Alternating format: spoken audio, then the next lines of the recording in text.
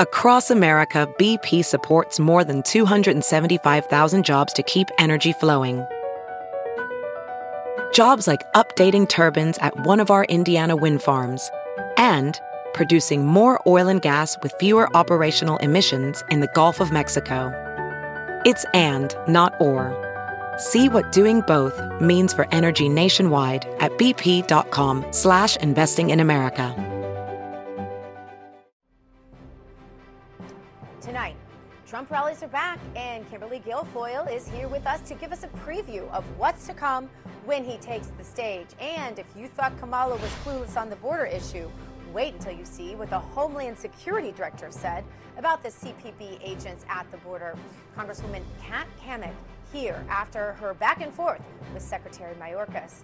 And another COVID cover-up has been discovered. You will not believe how money from the Pentagon got into the lab in Wuhan. Or maybe you will. All of that and more tonight on Dr. Gina Primetime.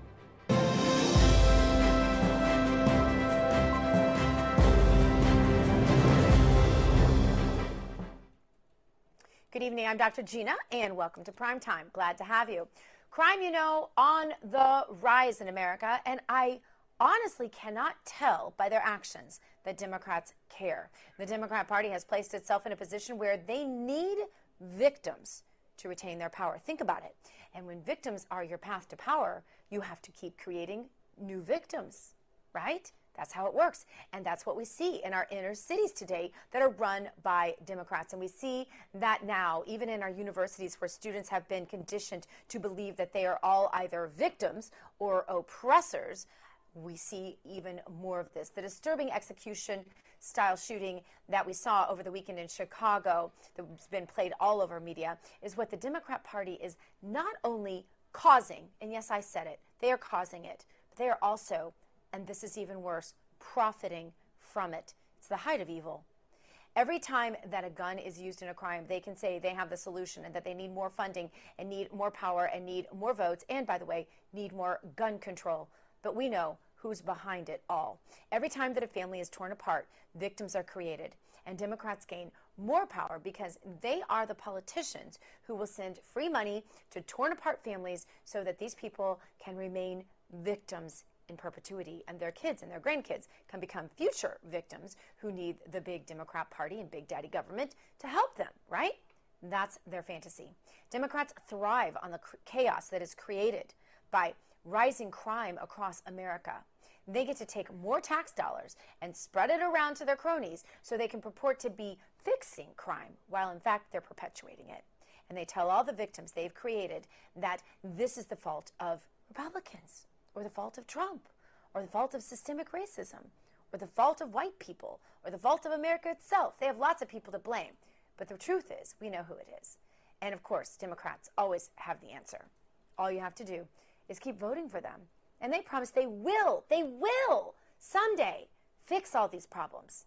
Even though all you have to do is look at Democrat cities that have been run by Democrats forever, and you will see the evidence that they never do. And they never will. And then there's the border crisis. Democrats claim to be fixing that too, but they can't help but love the influx of poor illegals who will soon be getting a government check and will soon be fully dependent on them, the government. So when you hear a Democrat claiming to want to, quote unquote, fix a problem, don't believe it.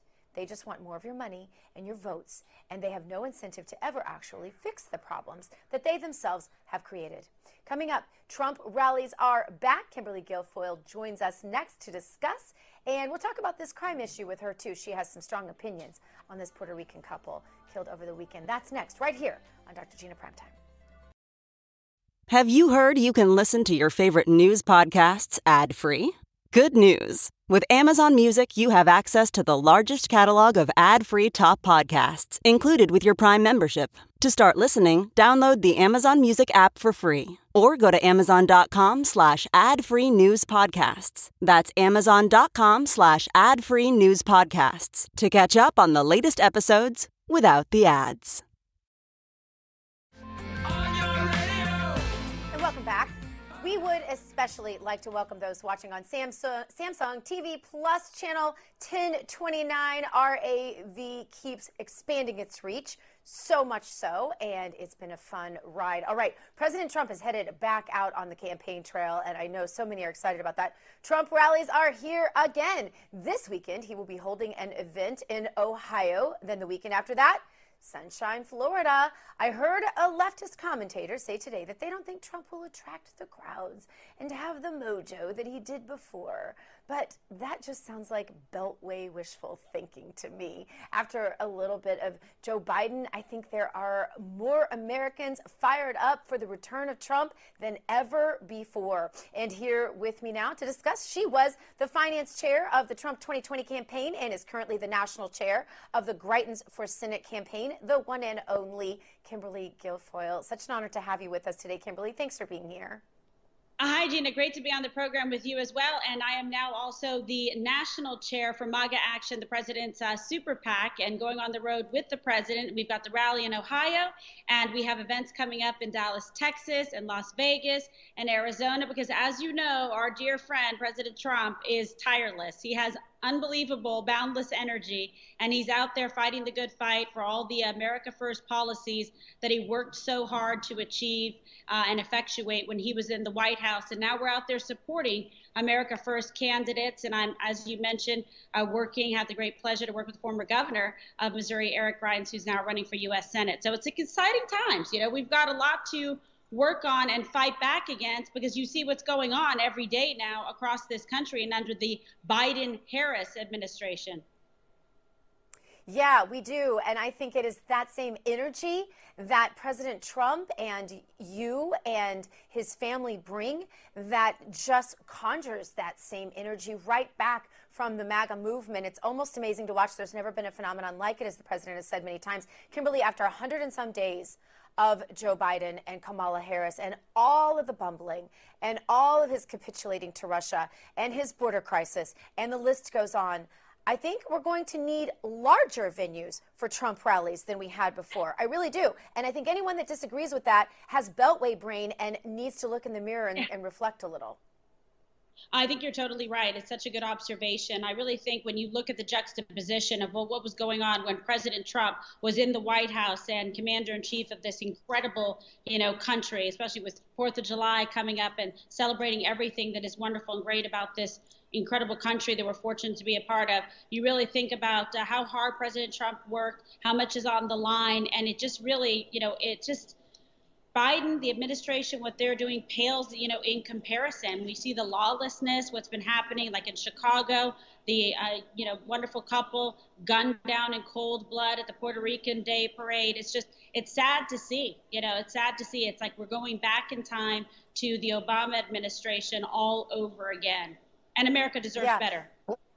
Yeah, I wanted to ask you about that Puerto Rican couple. I knew, especially with your background and your passion, that must have really struck a chord with you. I was very upset about it when I saw it, and it was horrifying to even watch and just to see the lawlessness. And of course, at first, the mainstream media did not cover it because it doesn't fit, their narrative of what's going on in Democrat-run and liberal-run cities and states across this country, which is horrible. I mean, we saw this before. It's continuing now. It's actually getting worse. So it's sad to see it. It just breaks my heart. And thoughts and prayers to their family and loved ones for what happened there. They're just celebrating being Americans and enjoying and loving their heritage. That's the freedoms that we all enjoy in this country. And to be shot down and gunned down in the street like that is just, it's heartbreaking to me. It's devastating. Yeah, beautiful young couple. We're showing B-roll of them now, Kimberly, and doing their thing, celebrating their heritage on a weekend night. We had dozens of deaths, though, in the city of Chicago. 7 more deaths on Monday in the city of Chicago, and Lori Lightfoot's comment on that was, well, crime is going down in Chicago. Very interesting to see if she ever does anything about this. Yeah, go ahead. It should be acceptable. There should be, no homicides, no murders. That's what you're supposed to be striving for. And as a criminal prosecutor and working in the homicide and career criminal division and gang cases, I know what it takes to actually cut down on crime and make streets and safe and communities safe for children to go to school and come back from school, and for parents to be able to go to their job, and for people to be able to celebrate, their country and their heritage. It's very sad to me, and it should just be unacceptable. She shouldn't sleep at night worrying about this and making sure that it stops. But guess what? We have a liberal Democrat agenda out there that has been deafening against law enforcement, against police officers, against criminal prosecution, and now they've reaped what they sow. Yeah, socialists, straight up socialists. And you do realize that they are no longer making any sense at all. They no longer have a single ideal that the American people can grab onto. They used to. They really don't anymore. We now see a panic, Kimberly, in the eyes of Democrats. They know a freight train is coming their way in the midterms, and they want so badly to nuke the filibuster and to change our election laws before the next election, because they know their time is numbered, and they also know they can't win unless they cheat and lie and steal, don't they? Well, that's the problem. They knew that they could not beat President Trump, and in fact, they did not. But nevertheless, they managed to be able to cheat better and smarter. It's just sad, and it's sickening to me, because all anybody wants is, free and fair elections. That should be a bipartisan issue where one person casts one legal vote, and that's it. And then, of course, what you saw was a lack of transparency in terms of the process, what happened, and with the ballots, missing ballots, and unable to provide documentation. What are they so afraid of if the truth will, in fact, reveal what happened? I mean, to me, it's so disheartening. I feel like we've gone, back in time instead of, moving forward. And that's why election reform is so important and necessary, and actually getting to the bottom of it. It's not like, try to just relitigate and rehash the past. No, it's about finding out the truth and exactly what transpired in the 2020 election. And no one should try to, cover that up. You should actually want to get the information out, so the next election comes around, you actually know that you have something that is an honest, election that we can trust, that can be verified. Right, because if someone can steal an election, anyone can steal an election. So this should be a bipartisan issue. And if they're so sure that they actually won, then they should be the first ones in line saying, yes, please do an audit. We want to prove it and put this to rest, right? But they're not. So that makes you question everything. Yeah, absolutely. And when you look at this, you see people that are being obstructionist to this because they're trying to conceal and cover up and make sure that the American people don't know exactly what occurred during this last election. And it's just, it's shameless. Just recently, Eric Greitens went to Arizona, to Maricopa, to be able to go there to oversee what was going on, because people actually care. We need fighters.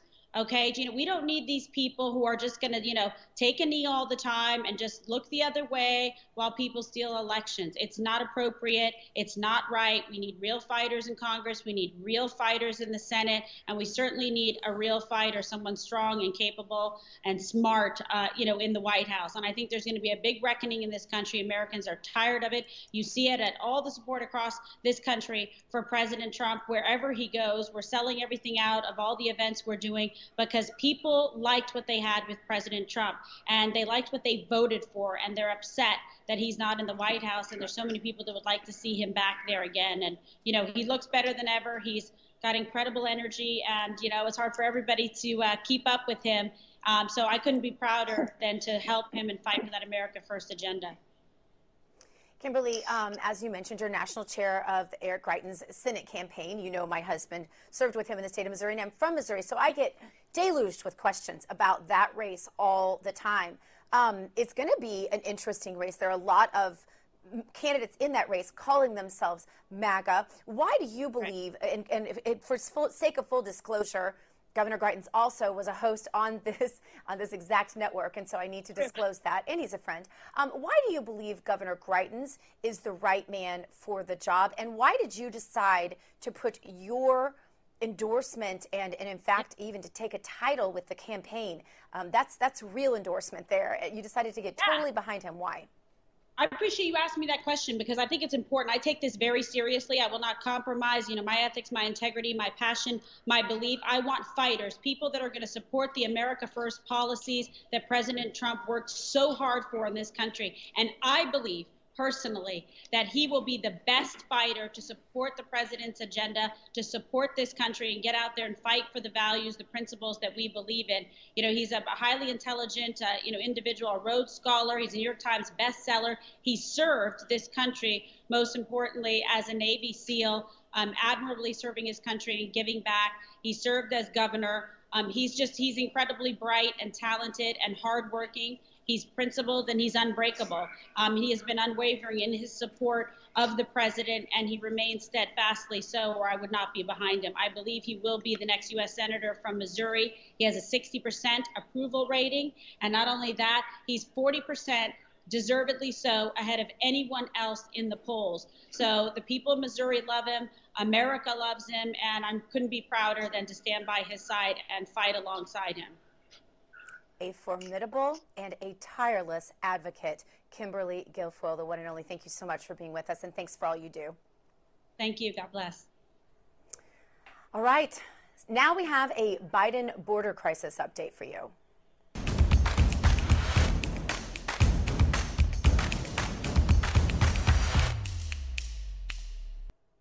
We all know that Kamala Harris is the border czar who is doing absolutely nothing about the border crisis and clearly has no idea what she's doing as VP. But the Homeland Security Director, Alexander Mayorkas, is the actual person who's appointed to the Biden cabinet who is in charge of Customs and Border Protection. And Congress gets the chance to have hearings and question Mayorkas, and it's clear that he knows a little more about the border crisis than Kamala. Here is a Congresswoman, Kat Cammack, asking Mayorkas if he knows the number of sectors laid out at the border by the CBP. Now, this would be basic knowledge for anyone in his position. Listen. Can you tell me how many sectors we have in Texas? I cannot provide to you the precise number of sectors that we have. Secretary Mayorkas, there are 9 sectors. I'll answer that for you. And it got worse. The Congresswoman then asked if Secretary Mayorkas knew the number of Border Patrol agents at the border. How many agents do we have, Border Patrol agents do we have on the southwest border? I will provide you with a precise number, Congresswoman. I will provide that to you later today. As Secretary of Homeland Security, we have a border crisis, and you can't tell me how many agents we have, roughly, approximately, on the southwest border? Congresswoman, I think you're aware of the fact that the tens of thousands of Border Patrol agents that we have.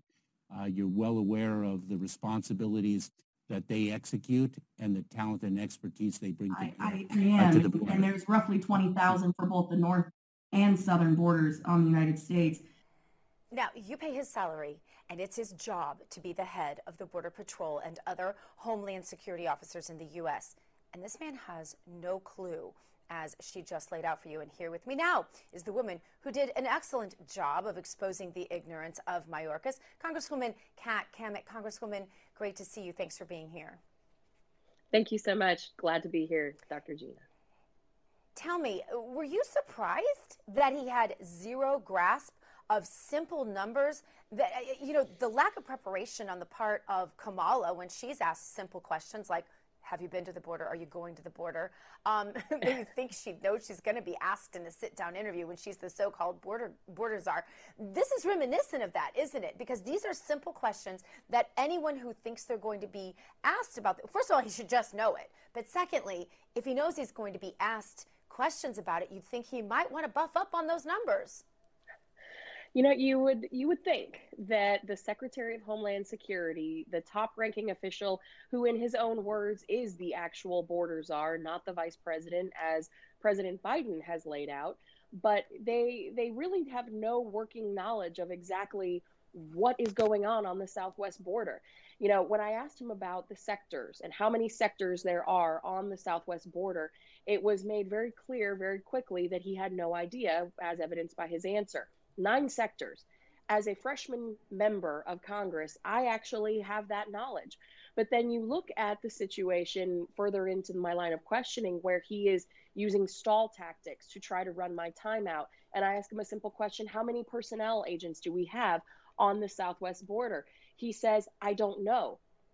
I'm sorry, but for the Homeland Secretary, who is in charge of border security, the number one issue that they control is the number of personnel that they have to handle this crisis. And it is 20,000 Customs and Border Patrol agents that we have across the AMO agency, which is the Air and Marine Unit, the Customs and Border Patrol folks, which are the legal ports of entry, and then Border Patrol, which covers everything in between. And the fact that he does not know that we have 20,000 agents on both the north and south border, the majority of them on the south, that is shameful. This is a man who has been appointed and vetted through the Senate of the United States, and he has no capacity to understand the number of agents that we have to do the job. I mean, everything about his showing in both the first and second time that he has come and testified before us here in Congress has been absolutely shameful. And Americans should be furious that their taxpayer dollars are paying this man's salary for basic information that he just can't seem to grasp.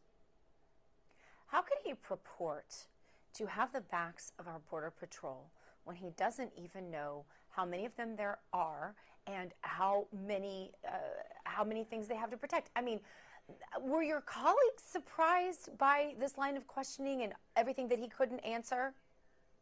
Absolutely. I was receiving text messages saying, I can't believe that he couldn't answer a basic question. Because let me tell you, I had a whole line of questioning that was very much in the weeds, very much getting into the nitty gritty of really what we need to do to solve the border crisis. But he couldn't even get past the first 4 questions. That tells you a lot about the administration's capacity to really address this issue. They clearly are not on the same page. He told me throughout my questioning, my series of questions with him, that he himself was the real border czar, not Vice President Harris. He said that he did not know the number of sectors. He didn't know the number of personnel. And he also was unaware of how much money from FEMA was being redirected to helping kids. And these migrants who have been apprehended, they have been told that, well, we don't know how much money is going from FEMA's coffers to address this situation. So we have a lot of problems within Homeland Security we've got to fix. We have got a lot of answers that have been concerning. And really what we need to do is get to the bottom of this. He needs to make another showing in front of Congress immediately, because as the numbers are showing, the startling stats of this border crisis that is really by executive order via President Biden, this is insane. We have got a real challenge on our hands, and we need to make sure that we get to the bottom of this. It seems like the most patently obvious question of all, but has he been to the border? You know, he has been to the border. On one occasion, he went to the airport in McAllen, Texas, but didn't leave the airport. In fact, he pulled agents off the line and made them report to him. And I was very quick to hear about this because these are the Border Patrol agents that text me personally and tell me what's happening down there. When they have issues, they don't even have the confidence in their leadership to really get answers. And when I received dozens of messages from Border Patrol agents of all rank along the border saying, that coward wouldn't even leave the airport. He made us come off the line and made us leave what we were trying to do in the middle of this crisis so that we could explain this to him instead of him coming and seeing firsthand what was going on. I mean, that's just shameful. I do think that he has been to other parts of the border, maybe in El Paso and elsewhere, but it has really been an interesting experience seeing the administration's response to this. It's absolutely shameful, and every American should be outraged. You know, the more we cover this every single night on the show, the more facets that I find so heartbreaking seem to emerge. And, you know, from the people on our side, the drugs, the rapes, the drowning children, the people on their side, and all the horrible things that are happening on their side, the Mexican side, south side of the border, due to the cartels and the coyotes and all the rest. And then you think about the Border Patrol, the fact that they risk their lives every day and that nobody has their back in this administration. Thank you for highlighting that, Congresswoman Kat Cammack, and thank you so much for all of the great work you do to hold this administration's feet to the fire. Awesome. Well, thank you so much. Happy to do it, and we will continue to do it. Thank you so much. Good. Keep us updated. Coming up, a Democrat senator is part of an all-white club in Rhode Island, and he has a ridiculous excuse as to why there are no minorities allowed at the club. I'll run through the history of some of the clubs down here in South Florida, show you how President Trump's club, Mar-a-Lago, became one of the first inclusive clubs back in the 1990s. Hey, it's Kaylee Cuoco for Priceline. Ready to go to your happy place for a happy price? Well, why didn't you say so? Just download the Priceline app right now and save up to 60% on hotels. So whether it's Cousin Kevin's Kazoo Concert in Kansas City, go Kevin, or Becky's Bachelorette Bash in Bermuda, you never have to miss a trip ever again. So download the Priceline app today. Your savings are waiting. Go to your happy place for a happy price. Go to your happy price, Priceline. Welcome back. All right, Rhode Island Democrat Senator Sheldon Whitehouse is under fire for his hypocrisy regarding systemic racism.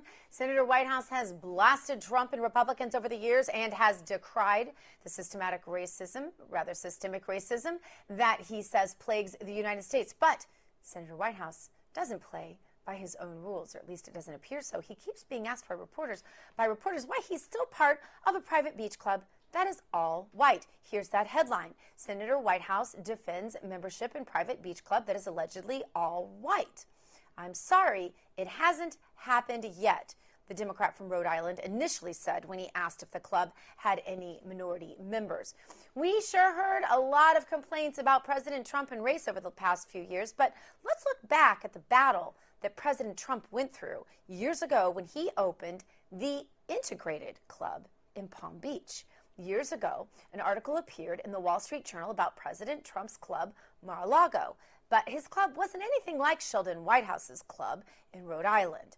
Now, back in the 90s, President Trump, before he was president, fought the city of Palm Beach in court and butted heads with the town council quite a bit, actually, over the restrictions they put on his club that they didn't put on other clubs. So he used that opportunity to highlight the lack of diversity at all the other clubs and suggested that maybe the old guard elite in Palm Beach didn't like Trump's Mar-a-Lago club because he admitted Jewish people and black people.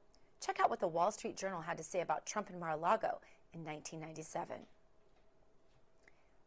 It said this: Mr. Trump also has resorted to the courts to secure his foothold here, and many residents wince at the attention his legal battles with the town have drawn to the town in general and to the admission practices at some of Palm Beach's older clubs in particular. You see, it was an open secret that minorities were not allowed at the social clubs in South Florida. The article continued.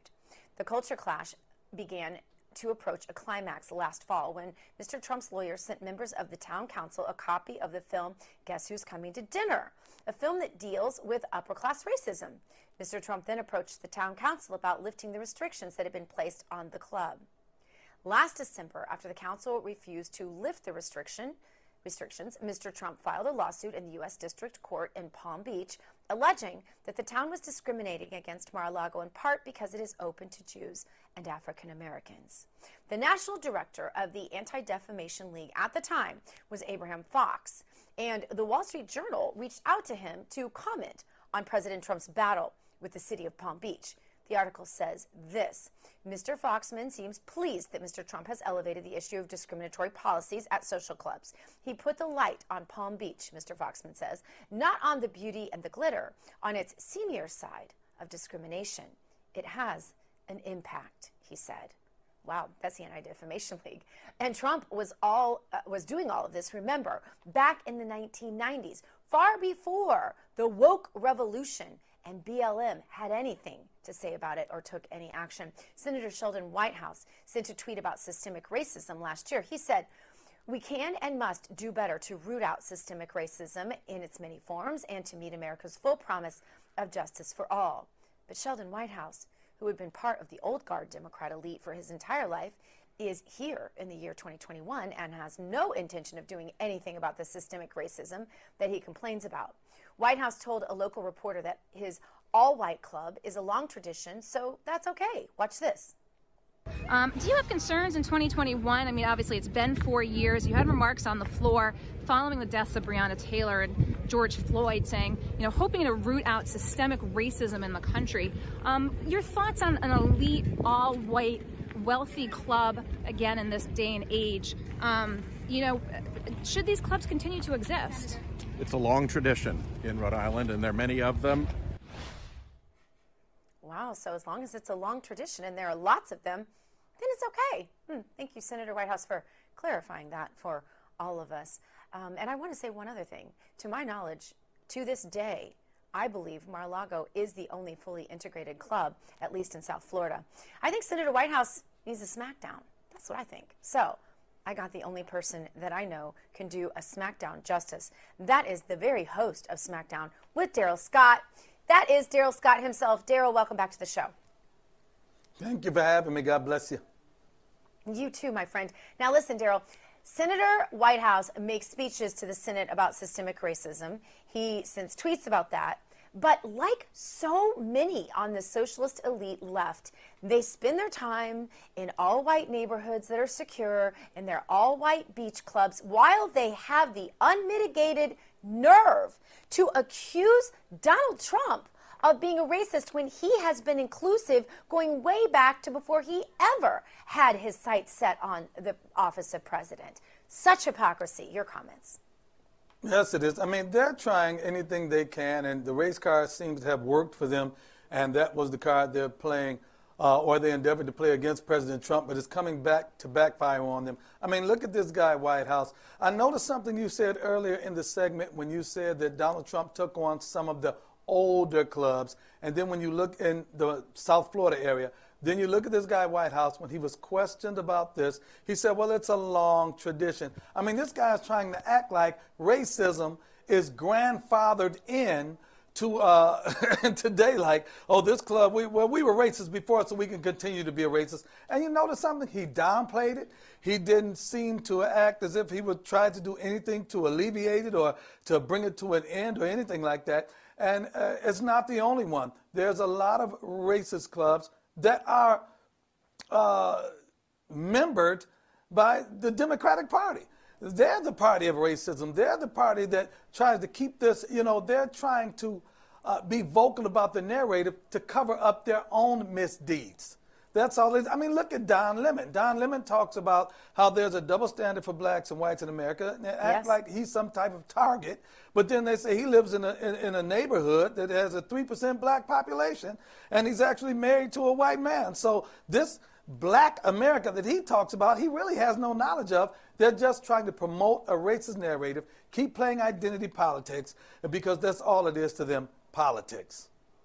Well, and because I think they're trying to use black people. And I think that's the real criminal part of all of this. Yes, it is. It is about, in their minds, the old adage, the old socialist adage of useful idiots. And that is so insulting. And it is so racist at its core. It's worse than hypocrisy, really, Daryl. It really is the most patent racism we have in our society today. And it is exercised by the left on a daily basis in order to use their votes to get more power and money for themselves. That is so sickening. It's worse than slave owners in some ways. You're absolutely right. Listen, when I was growing up in the 70s, there was a genre of movies that were called blaxploitation movies. What we're seeing now is blaxploitation politics. They're exploiting the black community for political advantage, and they're using the black community to advance whatever selfish political narratives or selfish political ambitions that they have. And it seems as if a large segment of the black community on the left is allowing themselves to be exploited by the left for their own political advantage, because then the exploitation continues because the black community is really getting nothing out of it. And so, it is what it is. But they're getting a lot of deaths. Their children are dying in the streets. That's what they're getting out of it. In their private black practice, families. Yeah. In their private practices, a number of those that scream racism the loudest are the real racists. 100%. Well stated as always. Daryl Scott, I know you'll do some more smacking down on your show this weekend, and everybody needs to catch it. Daryl Scott's Smackdown with Daryl Scott. It will be on Saturday night at 7 p.m. right here on RAV, and you don't want to miss that. Now, yesterday on the show, attorney and special advisor to President Trump, Boris Epshteyn, said something that got a lot of people on social media fired up. I asked Boris whether reinstatement was unconstitutional, as so many legal experts have claimed, and he gave a pretty simple explanation as to why those experts might want to listen up. You say clearly, in your legal estimation, there is a path for reinstatement. Please explain. Well, here's what I'll say for sure, that to say there's not a path is a misunderstanding of the Constitution. The Constitution is a negative rights document, meaning it prohibits certain things. It prohibits the states from abridging the right to free speech, prohibits the federal government from doing the same. It prohibits, putting somebody in jail without having actual charges against them, the 4th, 5th, 6th Amendments of the Bill of Rights. But everything that is not prohibited in the Constitution is allowed. So, for example, the Constitution doesn't speak to our ability or right to drive a car. It doesn't say anything about us going to the beach, but we can still go to the beach, right? So there's the rights and statements as well as processes not laid out in the Constitution are assumed actually to be constitutional. Some who were very vocal about this on Twitter last night are here with me now. Arizona congressional candidate Josh Barnett is here, as well as his constitutional advisor, David Jose. Thank you so much for being with us, Josh and David. Josh, to you first. You seemed very excited to see a different opinion out there on this, because even though reinstatement has never been done, and even though no one's denying this is a tough and original thing to achieve, right? This would be groundbreaking. It's definitely not unconstitutional, at least according to Boris and some other legal experts, and it's not accurate to say that it's totally out of the realm of possibility. You've been looking really deeply into this, so I want to give you a chance to comment. Yes, well, thank you for having us. And, this definitely, there is a constitutional remedy to this situation. Although it is unprecedented, as you said, there is a constitutional remedy in the sense of the people have all political power. And this goes across the board. And we are allowing these elected servants in office to dictate and tell us what's going to happen and what we're going to do. And after speaking with David Jose here, my constitutional mentor, we have come to certain conclusions that this is 100% reversible if, fraud is shown. And also, and not only fraud is shown, but shown in the court of law, which it will be here in Maricopa County. And David, when you look at this legal language that everybody's throwing around out there, are you in line with what Boris said about the fact that the Constitution doesn't mention reinstatement, so that means it is on the table because of negative rights? What else is there to consider? Well, the thing that we have to see, and Boris is 100% correct, the problem that we have in America is that in our schools for quite some time, they have not taught the state constitutions. And they also failed to mention that the states actually created the federal constitution, the people of the states. And so with that in mind, the people left remedy in Virginia Constitution that clearly shows what we can do if there's maladministration, or not even just maladministration, but the danger of maladministration. It actually gives us 100% decisive, immediate action that we can take as the majority. And it's clear as day. And so even with, just building on that, even with certification, because I think that becomes the question, if these states are already certified and there was a time period where anything on that could change, according to some, especially Rick Unger, all due respect to him, he's been out there battling on the internet about this a lot, and I think I've invited him on the show. I'm sure he'll come. So even with certification, I guess, what is your argument back to Rick on that these states are certified and now that can't be changed? Well, it's very simple. So there's no statute of limitation on fraud or jurisdiction. So if somebody does something without jurisdiction, there's no limitation on going back and correcting it, and also on fraud. So let's look deeper. In the Virginia Constitution, the Bill of Rights, Section 3, it lets us know that as the people, if any government gets to the point where they have functioned in maladministration, they're affecting our happiness, they have not followed the law and done the right things, we have the 100% guaranteed right, and we can read it for you right here if you wish, to remove them whenever they do that at will. We can reform or abolish at will. And that's what they're hiding from us. Interesting. Josh, Arizona is ground zero, as you know, right now for the election audit battle, and that will be the first step in any path for reinstatement. What are you seeing in the Arizona audit that we need to know? Well, I mean, we're going to have the final report here soon. I spoke with Senator Fan a few times in the last probably 5 or 6 days. And you know, we're waiting for the final result. You know, we can all guess and kind of, you know, say, oh, you always hear these rumors about everything swirling around, especially right now at this point in time. But what I'm trying to do is tell people to be patient. Let's wait for the final report to come out. We already know the left has 100 lawyers here trying to fight this thing. And you know, and again, we the people are not going to let this go. We're going to continue fighting until we get the final result, or the final report, and we're going to go from there. But this I believe is going to show detailed version of what we all thought all along with what happened with the anomalies in Arizona, Georgia, Pennsylvania, Michigan. You know, these blatant anomalies and abnormalities of what we've seen, and we're going to prove it now. And that's the thing that's going to be kind of fun to see, is exactly what happened and the proof of what happened. Well, all eyes are certainly on these audits, even if the propaganda press wants to pretend like they're not happening. Everybody is watching these. Josh Barnett, Arizona congressional candidate, and David Jose, thank you both for being here and for diving deep on this stuff so that the rest of us lay people out here can understand it. We appreciate it. Thank you so much. Thank you so much. Coming up, another COVID cover-up has been discovered. A British doctor has been funneling money from the Pentagon to the Wuhan lab. You won't believe this story. It's up next right here on Dr. Gina Primetime.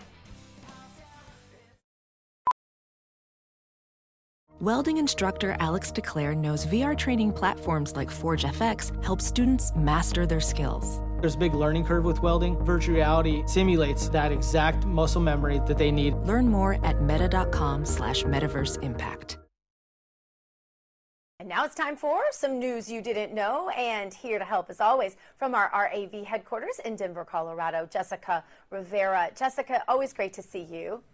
Likewise, Dr. Gina, and the CDC had an emergency meeting scheduled for last week on Friday in order for the Advisory Committee on Immunization Practices, the ACIP, to discuss the FDA's June 9th report, which confirms 268 people ages 30 years and younger, and mostly males, have developed major heart issues after receiving the Pfizer or Moderna COVID vaccines.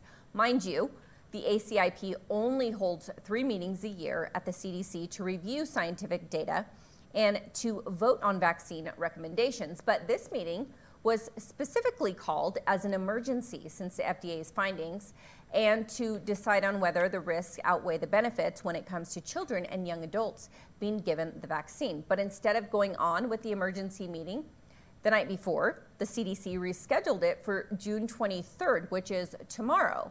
But the reason is because they felt celebrating Juneteenth was more important. So, Dr. Gina, if anyone, ever wondered if our children and young people dying or being gravely injured by these vaccines is important to those in charge, the answer is no. And here's the proof. A holiday is more important than the death or injury to our young people. And I guess they'll just get to it when they decide they can. Unbelievable. Jessica, I never know where you get this stuff, but it's always mind-boggling. Thank you so much for that. You're welcome, Dr. Gina.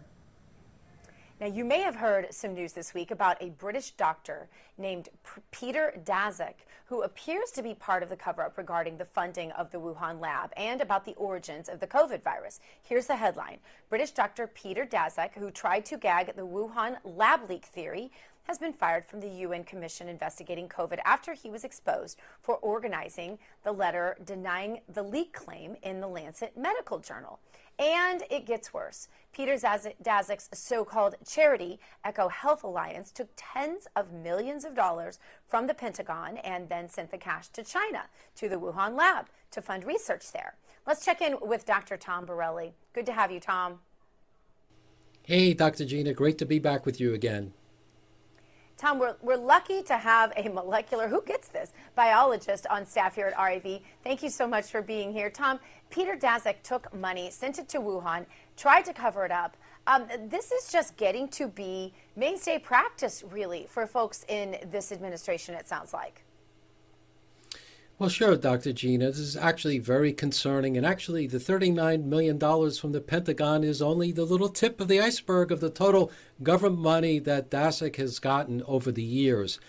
According to the Daily Mail report, about $23 million, has gone to his research lab.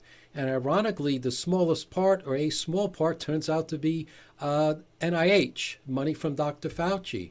So DHS has been getting a lot of money from the alphabet soup agencies of the government over a number of years.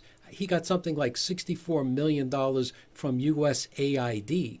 So he's been just a pool of money.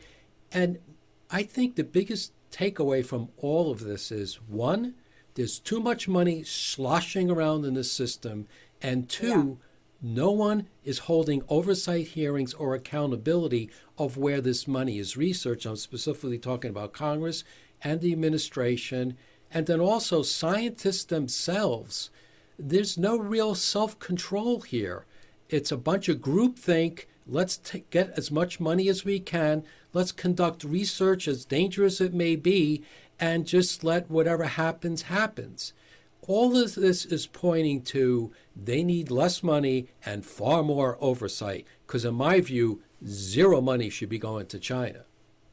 Yeah, and I said part of the administration, he's actually part of the UN, but it doesn't really matter because this is the money, this is U.S. taxpayer money from the Pentagon going to fund this, among other things, and this is how government operates again and again on the backs of the taxpayer. So what happens now? Does he go to prison? What happens? Is this just going to be forgotten, swept under the rug? Well, what really needs to happen is a very vigorous and aggressive congressional oversight of DASEC and a number of hearings, if not a congressional investigation. I think that would be the best way to go. But of course, we have Democrats who run both sides of Congress, so that's likely not going to happen. We can't look to the Department of Justice, to do any sort of investigation.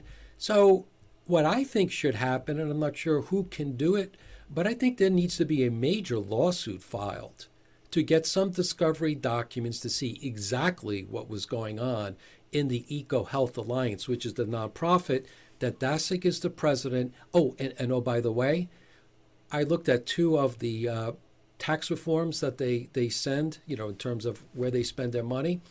And I found out his salary is about $400,000 a year over about 2 years. Of course. 400 each. I haven't gone back further. So he's getting very rich, getting paid very well. I'm pretty sure university professors don't get $400,000 a year. So he's got this nice little scheme going on that he needs to be investigated. That's Fauci kind of money right there. Does this relieve any of the guilt of Fauci? Because we're almost out of time, but about 30 seconds to answer that. Was this take any fault off of Fauci? Well, Fauci obviously was part of the money. His area funded the Wuhan lab through EcoHealth Alliance, but a lot of investigation needs to be find out where the money went for and what kind of research are they doing. Right, exactly. Tom Borelli, you're the best. Thank you so much for being with us, Doctor. Thank you. And thank you for joining me tonight. And thank you to everyone here at your new home for Real News, Real America's Voice, RAV-TV, live from Studio 6. Up next with Damon and the crew. Hug your children, love your God, go boldly now, and live the truth. Good night, everybody.